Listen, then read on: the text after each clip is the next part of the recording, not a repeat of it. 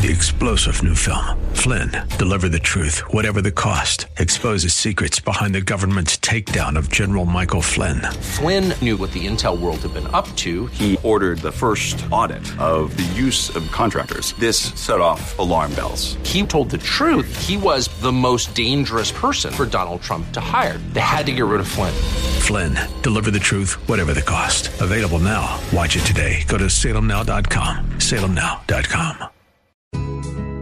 Today on Cornerstone Connection with Pastor Gary Hamrick.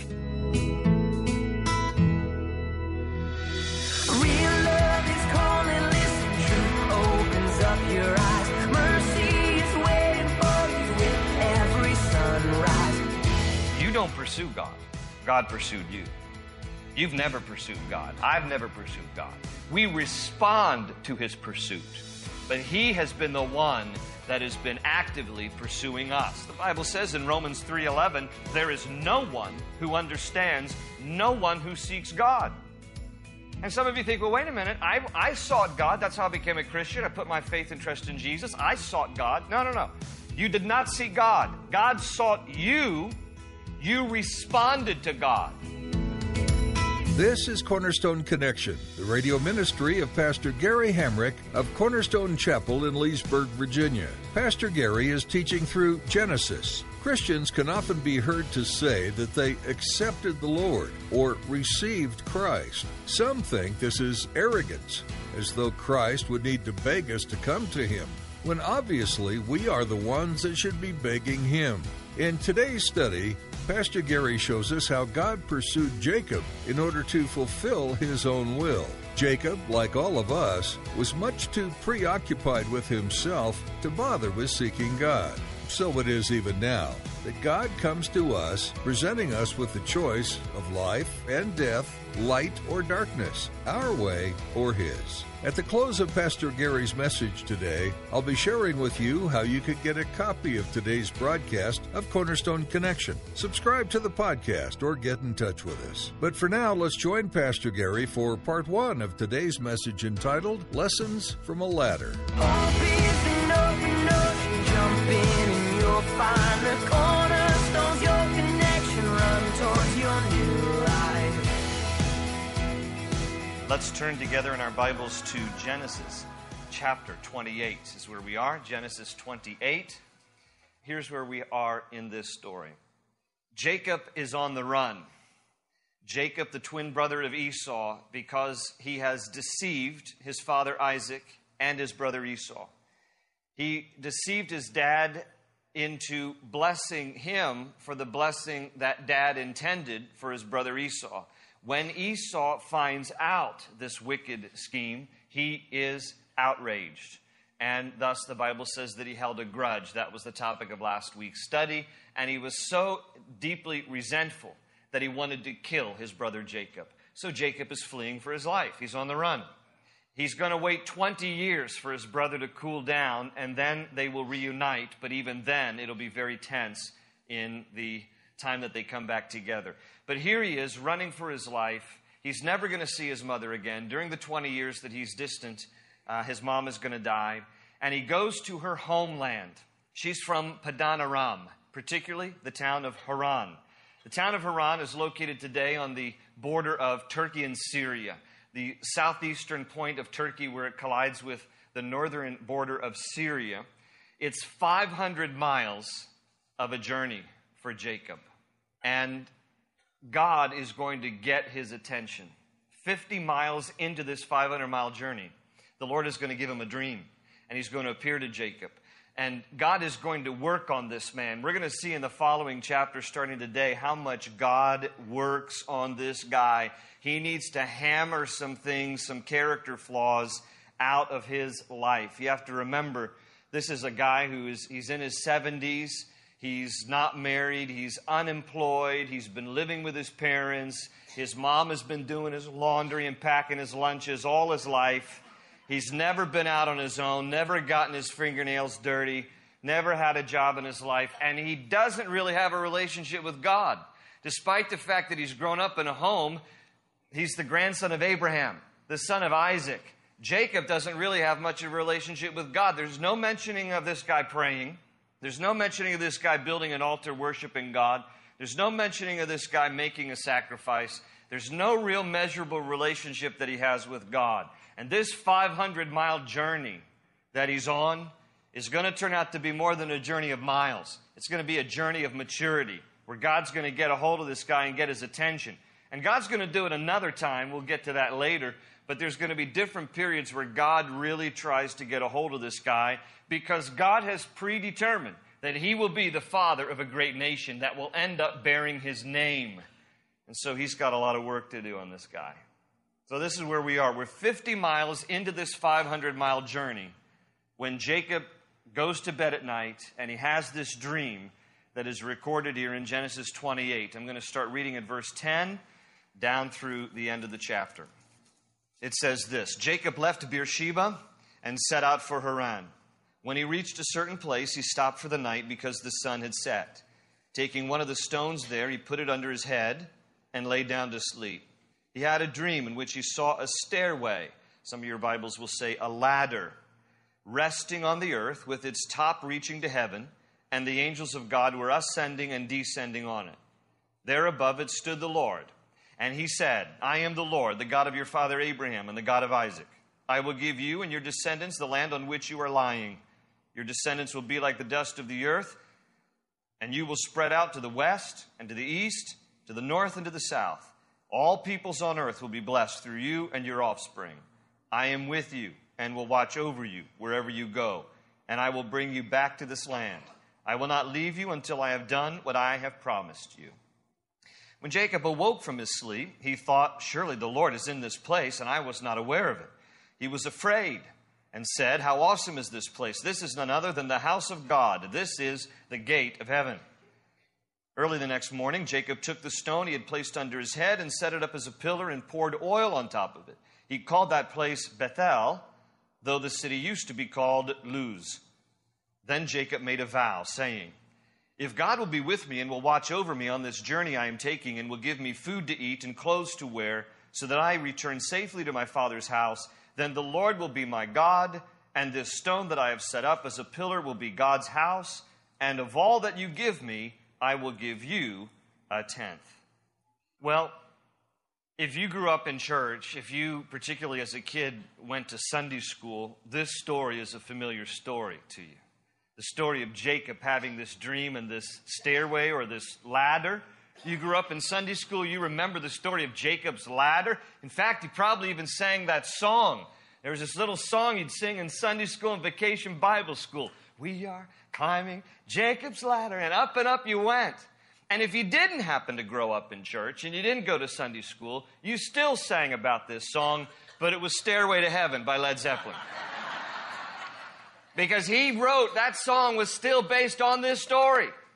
And even Bruce Springsteen wrote Jacob's Ladder. There's a whole lot of songs about this story that we're reading about here. And by the way, all the songs, including the Sunday school song that's been around since the mid-1800s, have wrong doctrine.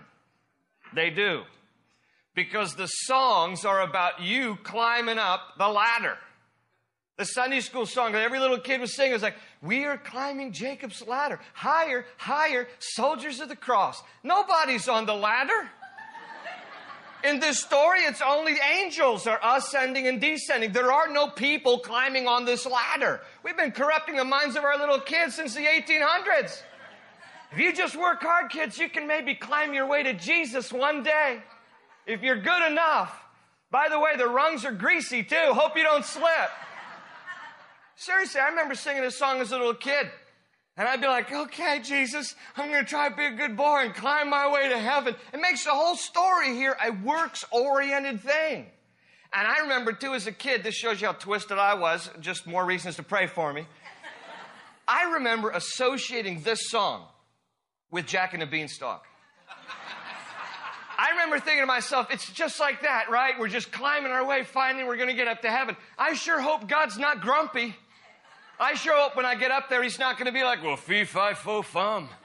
I smell the blood of a sinner. Look at you, kid. And kick me back off the ladder.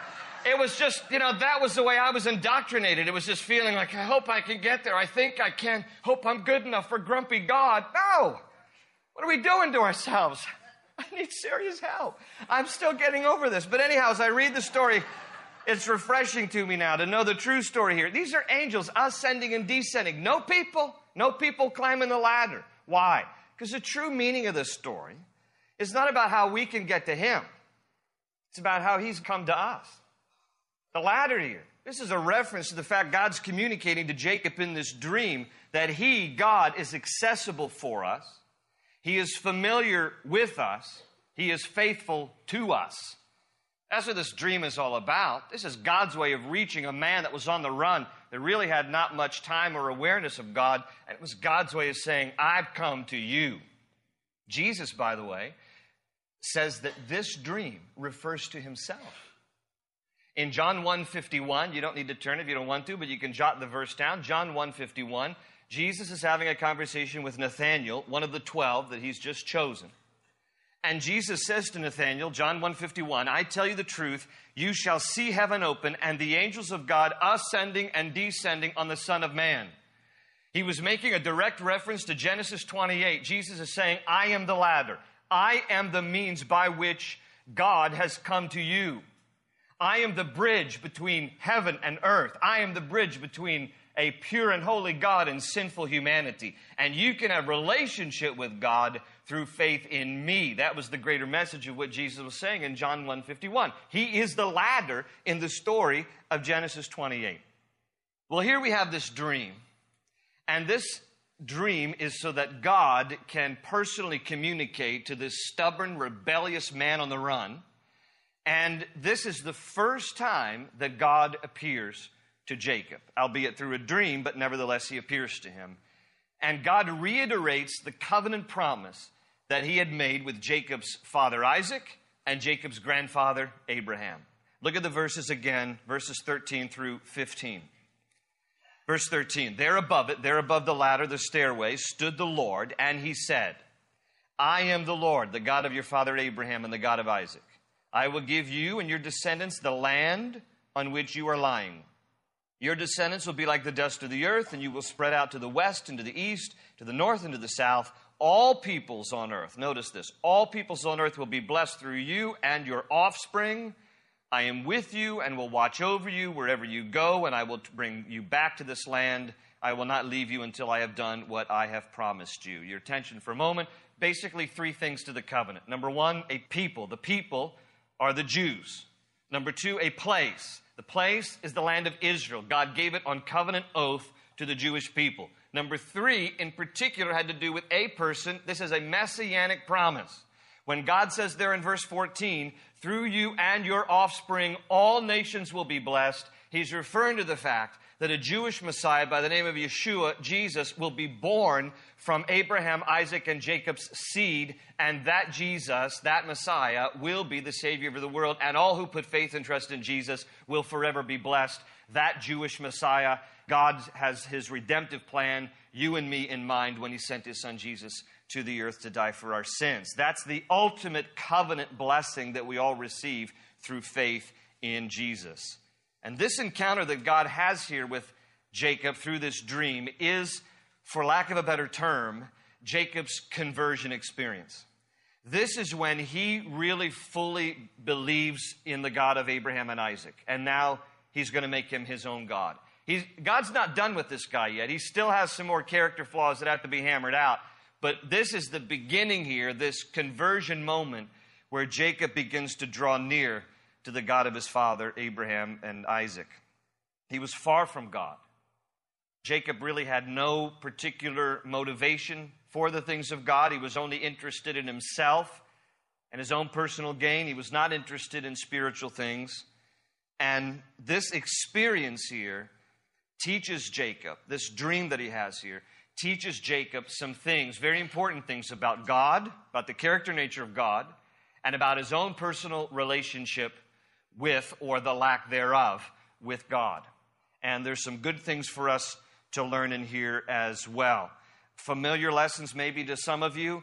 For those of you who are new to the Lord, or you're trying to figure out things about the Lord, this is a good beginning point for you, as it was a good beginning point for Jacob. And here's the first thing, if you all like to take notes. Lessons from a ladder. Here's the first thing that Jacob begins to learn. he learns about the pursuit of God. When I say that, I don't mean Jacob's pursuit of God. I mean the pursuit of God as in God's pursuit. This is his pursuit. God is pursuing Jacob here. Jacob doesn't have the foggiest idea about God, despite the fact that he's grown up in a relatively spiritual home, though the influence of his parents were not the greatest examples of some lying and deception going on. But be that as it may, he begins to realize for the first time how much God has been on the hunt for him. I want you to understand this as a basic principle of the character and nature of God. You don't pursue God. God pursued you. You've never pursued God. I've never pursued God. We respond to his pursuit. But he has been the one that has been actively pursuing us. The Bible says in Romans 3:11, there is no one who understands, no one who seeks God. And some of you think, well, wait a minute, I sought God. That's how I became a Christian. I put my faith and trust in Jesus. I sought God. No. You did not seek God. God sought you. You responded to God. God has always been, to coin a term from the poet Francis Thompson, who wrote Hound of Heaven in the 1800s. God is the hound of heaven. He has been on the hunt for you. And he has been actively pursuing to seek you because he loves you and he wants to have a relationship with you. God is the pursuer.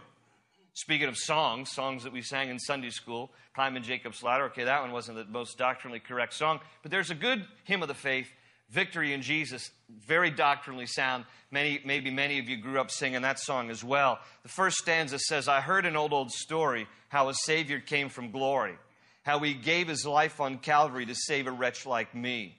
I heard about his groaning, of his precious blood's atoning.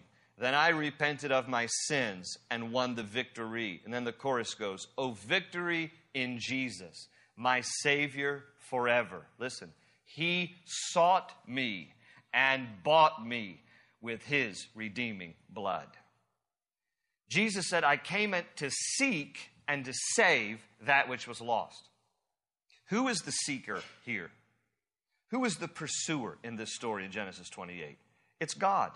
God is the one who is seeking Jacob.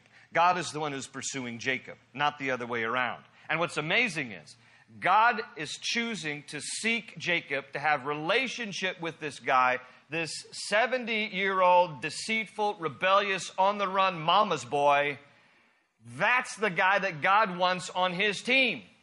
He has chosen to use this guy, even though he's not, again, there's nothing spiritually, vibrant about this guy. He's not really seeking God, praying to God, no reference of altars or sacrifice. This guy is just completely about himself. It wasn't as if God looked at him and said, you are one sharp cookie. I need you. No, God saw him for who he could be, not for who he is. That's the way God chooses us. It's not on the basis of who we are. It's not like God wakes up one day and says, man, you could make a difference for the kingdom. No, he looks at all of us and thinks, you need some work. And I sent Jesus to die for you. And in spite of how we are, Jesus sees us as we can be in Christ. The Bible says in Romans 4:17 that he is the God who gives life to the dead and calls things that are not as though they were. There's nothing impressive about any of us, that God chose us for his purposes. He chooses the foolish things to shame the wise. He chooses the things that are weak to shame the strong. This is God's plan for us. There's nothing impressive about us. There's nothing impressive about Jacob. The other morning when I got up, I went outside, and Friday night, I guess there'd been like a little sprinkle or maybe just the dew from the night before. You know how worms come out on the sidewalk? They all come out on the sidewalks, but they're dumb. They're worms, right? They don't know how to get back to moisture. So they're all struggling on the sidewalks. The sun starts to come out, the sidewalk gets dry, and you see them struggling to get back to the dirt. They can't get back to the dirt. So I came out, I'm seeing these worms struggle on the sidewalk, and thinking, look at these things. So I just decided to stomp on them, let them out of the misery. No, I didn't do that. I didn't. I could have. He gave us dominion right here in the Word. You're a worm. But I decided, you know what, I'm going to go ahead and pick it up, fling it back into the grass, let it be on its merry way. And never once did I look at that little struggling worm trying to get across the sidewalk and think, you know what, that worm is going to improve my life. Not a bit. That's the way God looks at us. I hate to burst your bubble. But you and I are like worms trying to get across a dry sidewalk. Like, I don't know how I'm going to navigate life. And God's like, yeah, I know. You need some help, don't you? And he picks us up and throws us in the grass. Says, what you need is my son. But he never once looked at us and thought, you are going to make a big difference in the kingdom. He sees us as worms that are struggling. God's not impressed with any of us. But he loves us. And he sent his son to die for us because he sees us as who we are in him. He sees us in the image of who he is. And he loves us enough that he sent his son to die for us. But the Bible says in Ephesians 2, as for you, you were dead in your transgressions and sins. But because of his great love for us, God, who is rich in mercy, made us alive with Christ even when we were dead in our transgressions. It is by grace that you are saved. That's why Paul says in 1 Corinthians 1:26, brothers, think of what you were when you were called. When God got a hold of your heart, what were you? Were you impressive? Were you powerful? No, he says, not many of you were wise by human standards. Not many were influential. Not many were of noble birth. But God chose the foolish things of the world to shame the wise. He chose the weak things of the world to shame the strong. He chose the lowly things of this world and the despised things and the things that are not to nullify the things that are, so that no one may boast before him. In other words, so that nobody can get up to heaven and feel like, well, I know you've been waiting for me. I'm just going to make a dramatic impact in heaven now. Thank you, Jesus. I'm sure you want to welcome me into the kingdom, don't you? No, he's not. Thank God you're here. Now we can get on with a real great time. God is infinitely patient with us. He's merciful, and he loves us. We didn't bring anything impressive to the table. Jacob doesn't bring anything impressive here to the table. He's not the one who's pursuing God. God pursued him. God pursues you and me. And aren't you thankful how he's been on the hunt for us and so patient for us that he would pursue us with his love until we would finally respond to him. That's the nature of God. And Jacob begins to learn this, as well as he learns about the presence of God. He wakes up from this dream and he has a brand new awareness that God has been with him all this time. In verse 16, it says, when Jacob awoke from his sleep, he thought, surely the Lord is in this place, and I was not aware of it. And it says that he was afraid. Why was he afraid? There are a lot of people who think that God is distant. Listen, God is not distant from you. What happens is when we're living in sin and rebellion to God, and we're aware of our sinfulness, we feel distant from God. That's why Jacob was afraid, because he knew he'd been living a life of sin and deceit. And now he has an encounter with God, and he's afraid because he realizes the dream has brought him into the holy presence of God. He's afraid because of who he is. But God has always been near. God is never leaving us nor forsaking us. He's always near to us. It's our sin that makes us feel distant from God. But God's not distant from us. He's nearby. The Bible says in Psalm 145, verse 18, the Lord is near to all who call on him. Psalm 34:18, the Lord is close to the brokenhearted. Psalm 46:1, God is our refuge and strength and ever-present help in trouble. That's who God is. He's always near to us. He's not far. He's right near. David understood this in the Psalms. That's why he would write in Psalm 139, he says, where can I go from your spirit? There's no place I can go to escape your spirit. Where can I flee from your presence? If I go up to the heavens, you are there. If I make my bed in the depths, you are there. If I rise on the wings of the dawn, if I settle on the far side of the sea, you're there.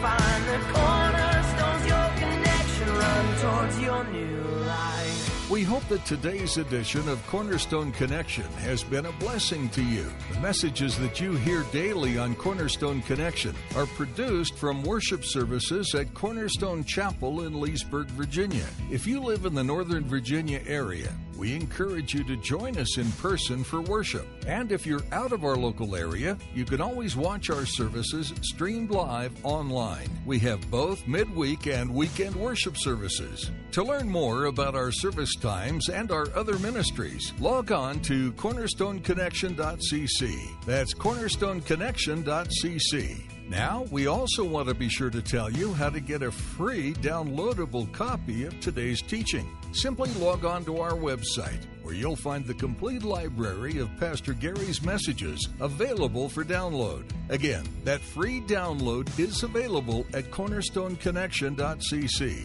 Another great way to stay current with Cornerstone Chapel is to download the free Cornerstone Chapel mobile app for your iPhone, iPad, or Android device. Visit cornerstoneconnection.cc for more information.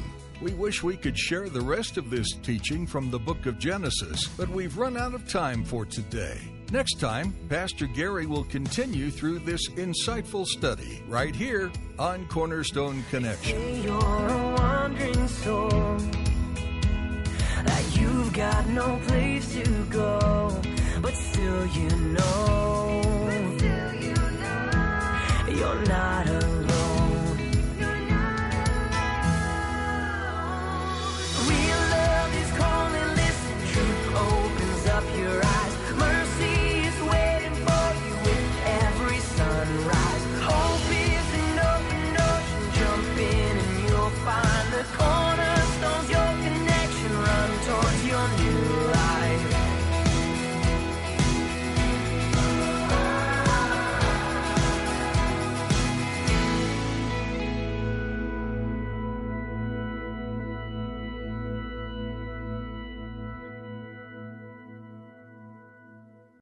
Three-star General Michael J. Flynn, head of the Pentagon Intelligence Agency, knew all the government's dirty secrets. He was one of the most respected generals in the military. Flynn knew what the intel world had been up to. He understood its funding. He ordered the first audit of the use of contractors. This set off alarm bells. The explosive new documentary, Flynn, Deliver the Truth, Whatever the Cost, uncovers the facts behind this scandal. Flynn told the truth. He was the most dangerous person for Donald Trump to hire. I find out the worst enemy that I'm going to face in my life is right here in America. They took my assessment and they wanted me to change it. And I was like, I'm not changing it. They had to get rid of Flynn. With in-depth interviews, archival footage, and never-before-seen personal records of the man behind the headlines. I just felt like I was drowning. Flynn, Deliver the Truth, Whatever the Cost. Available now. Watch it today. Go to salemnow.com. salemnow.com.